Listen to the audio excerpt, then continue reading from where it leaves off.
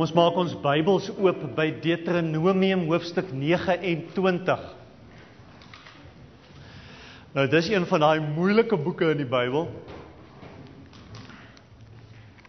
In my Bybel die 5de boek van vooraf. Deuteronomium hoofstuk 29.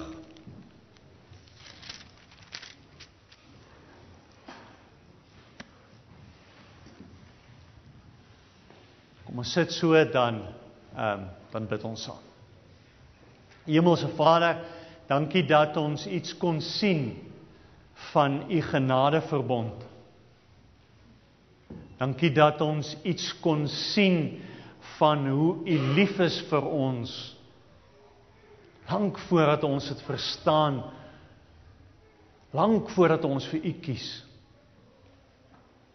Lank voordat ons besluit dat u die een is wat lewe. Here, en as ons nou uit die woord uit gaan besig wees, hou aan om hierdie gedagte op ons hart te kom neersit. Asseblief, Here. Om u naam ontwil. Amen. Ons gaan lees in Deuteronomium 29 vanaf vers 2.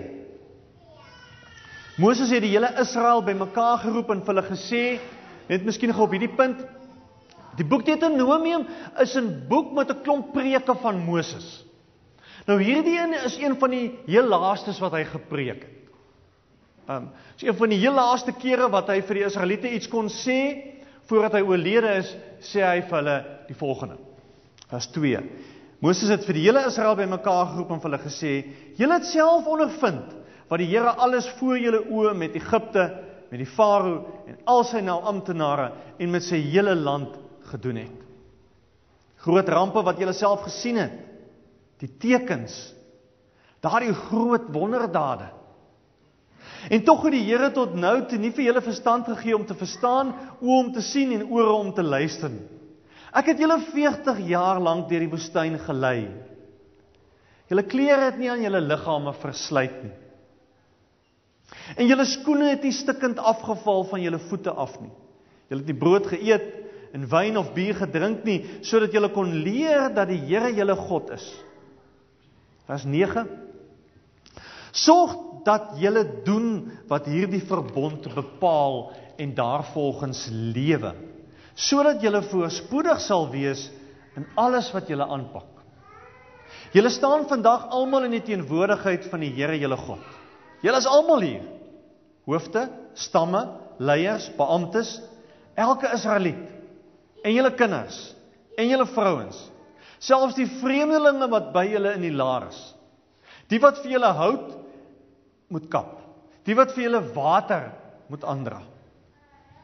Julle staan hier, sodat julle deel kan kry in die verbond van die Here julle God, wat hy vandag onder 'n eed met julle sluit. Sodat hy julle vandag sy volk kan maak, en hy julle God kan word, soos hy julle beloof het, en soos hy met 'n eed beloof het aan julle voorvaders Abraham en Isak en Jakob. Vers 18. Pas op, dat dalk nie onder julle dalk 'n man of 'n vrou of 'n familie of 'n stam is, wat vandag afvallig word van die Here ons God, en die gode van daardie nasies gaan dien nie. As daar so iemand is, so 'n gewortel wat alles kan vernietig, kan hy homself dalk probeer gerusstel wanneer hy hierdie woorde hoor, en kan hy dalk sê, ek's veilig, al volg ek my eie harde kop. Maar dit sal lei tot ellende en swaar kry, want die Here sal nie so iemand vergewe nie. Die toorn, die verontwaardiging van die Here sal teen so iemand ontbrand, en elke vloek wat in die boek opgeteken is, sal hom tref. Die Here sal die herinnering aan so iemand van die aarde af wegvee. Ons lees net tot sover. Vreemde gedeelte. Ons het vanoggend met die doop probeer sê dat God raak betrokke in die lewe van klein pap babatjies. Ons het op 'n manier vanoggend kom sê, God kies om betrokke te raak in die lewens van kinders, want God is hier. God werk. En die woord wat die Bybel daarvoor het, is hierdie woord, verbond. Wat 'n vreemde, oudtydse, ou Bybelse woord is, 'n woord wat ons nie algemeen in ons godsdienst sommer mee werk en gebruik. Wat beteken daai woord? As ons kyk na vers 12 en vers 13, dan staan daar, julle staan hier sodat julle deel kan kry in die verbond van die Here julle God, wat hy vandag onder 'n eed met julle sluit, sodat hy julle vandag sy volk kan maak, en hy julle God kan word, soos hy beloof het, en soos hy met 'n eed beloof het, aan julle voorvaders Abraham, Isak en Jakob. 'n verbond vertel van 'n verhouding. Het julle getel hoeveel persoonlike voornaamwoorde is daar in daai 2 verse? Julle, en ek, en myne, en ons. Julle sal my volk wees. Wat iets wil sê van 'n liefdestaal. As ek hier voorsit en ek sê, daai dogtertjie wat daar sit is my Emma. Dan weet julle, hier's 'n spesiale band tussen my en daai kind. So as God kom en hy sê, daai volk is my volk, dan vertel dit van iets spesiaals, wat hier besig is om te gebeur.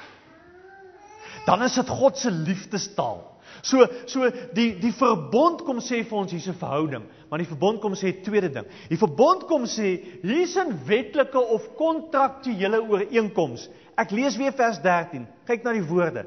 Sodat hy julle vandag sy volk kan maak, en hy julle God kan word, soos hy beloof het, soos hy met 'n eed beloof het, aan julle voorvaders. Wat sê, hier's 'n belofte, God gee sy woord. Ek is lief vir julle. God beloof.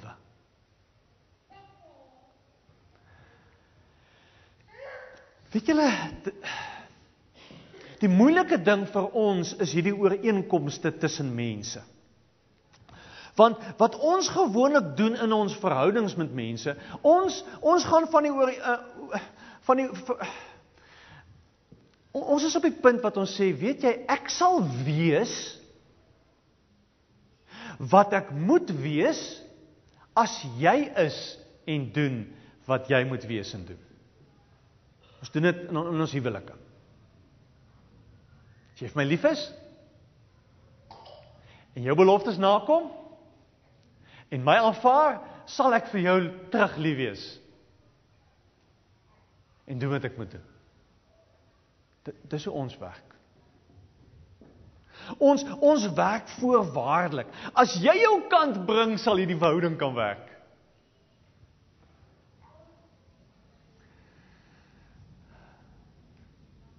Die verbond sê die teenoorgestelde. Met die verbond kom God en hy sê, ek sal vir jou lief wees. En ek gaan na jou toe uitreik. En ek gaan vir jou sorg. En ek gaan my kommitment nakom. Of jy nou is wie jy is, sê jy moet wees, en of jy nou jou kant bring of nie, maak nie saak.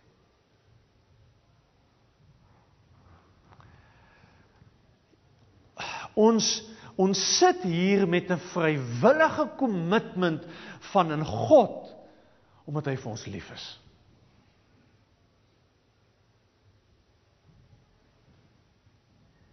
En dit maak altyd spanning in ons los. En ons kry dit baie goed reg in godsdiens. Die spanning tussen, is God voorwaardelik lief vir my, of is God onvoorwaardelik lief vir my? Want as ek sê, God is voorwaardelik vir my lief, dan beteken dit, daar is 'n klomp goed wat ek moet gaan doen, daar is 'n klomp goed waaraan ek gehoorsaam moet wees, daar is 'n klomp boksies wat ek moet tik. tot om op die punt te kom en te sê, okay, jy is nou goed genoeg, nou aanvaar ek jou. Ons lees daarvan. As jy kyk in vers 9, Deuteronomium 29 vers 9 staan daar, sorg dat julle doen wat hierdie verbond bepaal en lewe daarvolgens, sodat julle voorspoedig kan wees. Sal wees. Tweede vers sê dit vers 20. Maar dit sal lei tot ellende en swaarkry, want die Here sal nie so iemand wil vergewe nie. So as jy die moeilikheid wil uitbly, jy sal maar net die Here dien. En as jy wil hê dit met jou goed gaan en die Here met jou seën, wees net gehoorsaam aan al die wette. Doen net die goed. Reg. En julle ons sien daai ding dwars deur die Bybel. Waar God kom en sê, wees gehoorsaam. Waar God sê, doen die wet. Wees goed vir mekaar, wees goed vir mense. Maar so maklik teken ons 'n prentjie van 'n God wat vir ons seën en vir ons goed is, omdat ons dit reg kry. Omdat ons dit kwansyns verdien.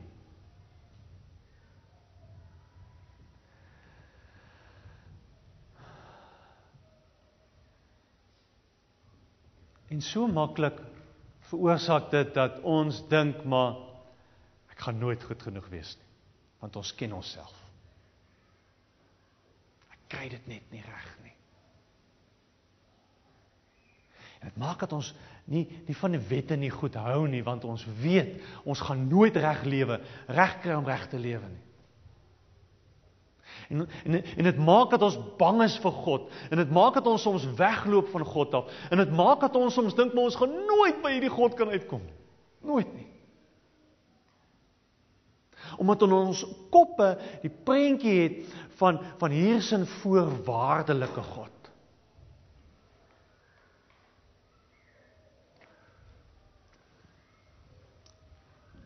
As ons kan eerlik wees, diep binne in elkeen van ons, het ons die ongelooflike behoefte om net onvoorwaardelik aanvaar te word deur iemand. Dit is ons grootste behoefte. Om iemand te hê vir wie ons goed genoeg is. Om in 'n huwelik te staan en te weet my vrou aanvaar my onvoorwaardelik. My man is onvoorwaardelik lief vir my. Dit is ons grootste behoefte. Want dis die ander kant van die saak. Aan die ander kant sit ons met hierdie ding, is God voorwaardelik lief vir ons, of is God onvoorwaardelik lief vir ons? As jy terugkyk in Deuteronomium, eerste paar verse wat ons gelees het, sê Moses, sê die Here deur Moses, julle het self, vers 2, julle het self ondervind wat die Here alles vir julle gedoen het in Egipte. Die groot rampe wat julle gesien het, die tekens, die wonderdade. Kyk al die goed wat God gedoen het. Kyk hoe God julle gered. Kyk hoe God in die woestyn vir julle gesorg. Kyk wat het hy alles vir julle gegee. Teken vir ons 'n prentjie van 'n ander soort God. Wat uitreik en goed is. Ons het nou klaar gemaak met die reeks oop pad langs. Vir 40 dae het ons Exodus gelees. En twee goed het by my vasgesteek. Die eerste deel van Exodus vertel vir ons hoe God die Israeliete gaan bevry het. Verlos het. Wow. Tweede gedeelte van Exodus kom sê vir ons, want God kom en sê, ek wil hê julle moet vry bly, so hier is die wet. En dan vir 12 hoofstukke lank sê hy vir hulle, hier is 'n tabernakel wat julle moet gaan bou. 12 hoofstukke. Hoekom? 12 hoofstukke daan afstaan. Die wet kry maar 4. Want op een of ander manier moes hierdie ouens verstaan het. 'n Verhouding gaan oor die wet, maar vir 'n verhouding gaan oor 'n ontmoeting wat tussen my en God moet plaasvind. Tabernakel was die plek waar hulle God ontmoet het. Die tabernakel was die plek waar hy ons gekom en gesê het, Here, wie is U? Wil U leer ken? om vry te bly, het ek hierdie ontmoeting nodig, het ek nodig om oor en oor en oor herinner te word aan hier's 'n God wat my gered het. Dis 'n God wat my wil vrymaak. Dis 'n God wat onvoorwaardelik lief is vir my. Dis wat ons met die doop gesê het. Dis doop babas wat nie kan kies nie, wat nie weet nie, wat nie verstaan nie. Beteken dit God is nie lief vir hulle nie? Beteken dit hulle verdien nie dat God vir hulle lief is nie? Is dit wat ons sê? Of sê ons juis, God is onvoorwaardelik lief vir ons en vir ons kinders. Hulle weet dit nie eens nie, maar dit is so. Dit staan vas.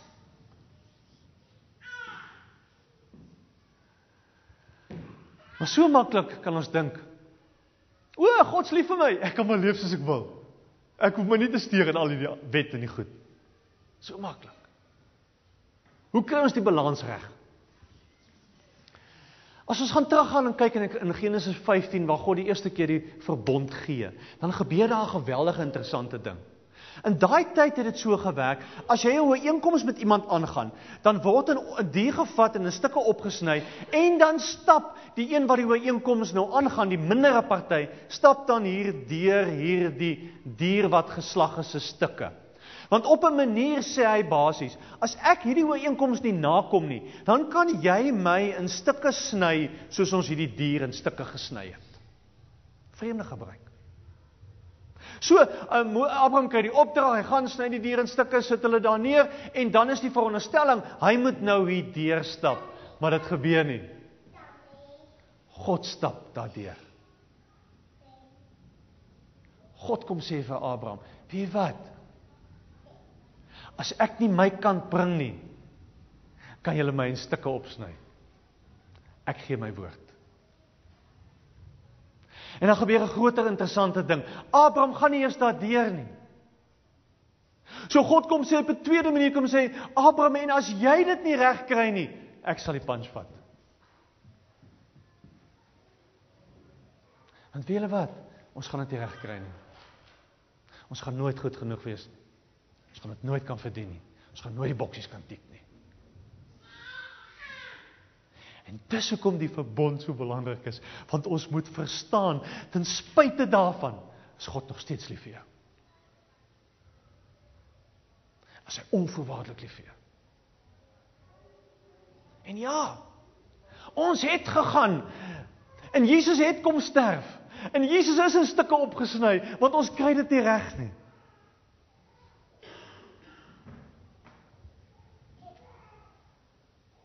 Ons kry nie reg om al die reëls en al die wette te gehoorsaam. Beteken dit God sê vir jou lief nie? Nee. Beteken dat jy is lief vir jou, want hy het sy woord gegee. Hy het die kommitment gemaak.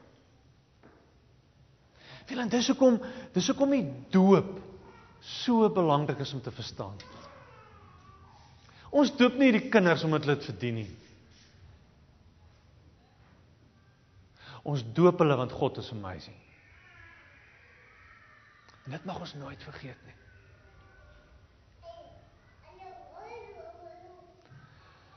En ons gaan probeer om God te beïndruk.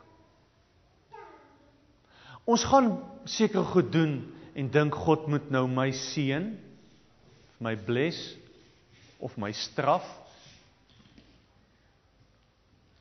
En ons gaan partykeer dink, ja, die Here is lief vir my, ek kan maar leef soos ek wil.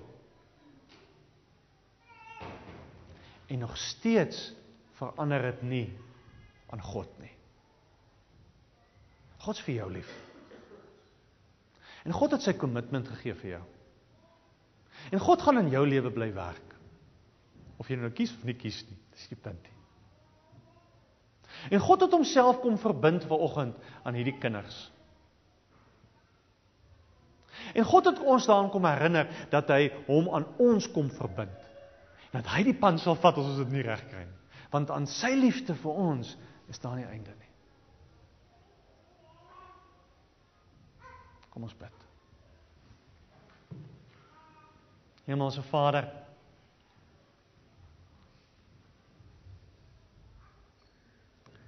ons ken onsself so goed. En ons weet in ons eie lewens is daar soveel goed wat nie reg is nie. Daar is soveel goed wat maak dat ons nie dink dat ons goed genoeg is vir U, Here. Daar is soveel goed in ons lewens wat maak, Here, waarmee ons probeer om U soms te beïndruk. En eintlik weet ons dit gaan nie help nie. Here, en ons weet ook daar diep in ons is daar 'n stuk opstandigheid. Is daar 'n stuk vaskop en sê maar ek wil leef soos ek wil, my lewe is my saak. Dankie dat ons lewens U saak is. En dat ons vanoggend kon sien hoe U Uself commit aan 'n papbabatjie. Hoe U klaar vir hulle lief is. En dankie dat ons mag weet dat U ook so aan ons commit, vir ons lief is. Vir ons sal sorg. Vir ons sal vergewe. Here, vir ons self sal gebruik. Ons kan nooit U liefde verdien nie. Daarom wil ons vanoggend kom vashou aan hierdie belofte van U, dat ons klaar goed genoeg is vir U, Here. En dat daar in U liefde vir ons geen einde is nie. In Jesus naam. Amen.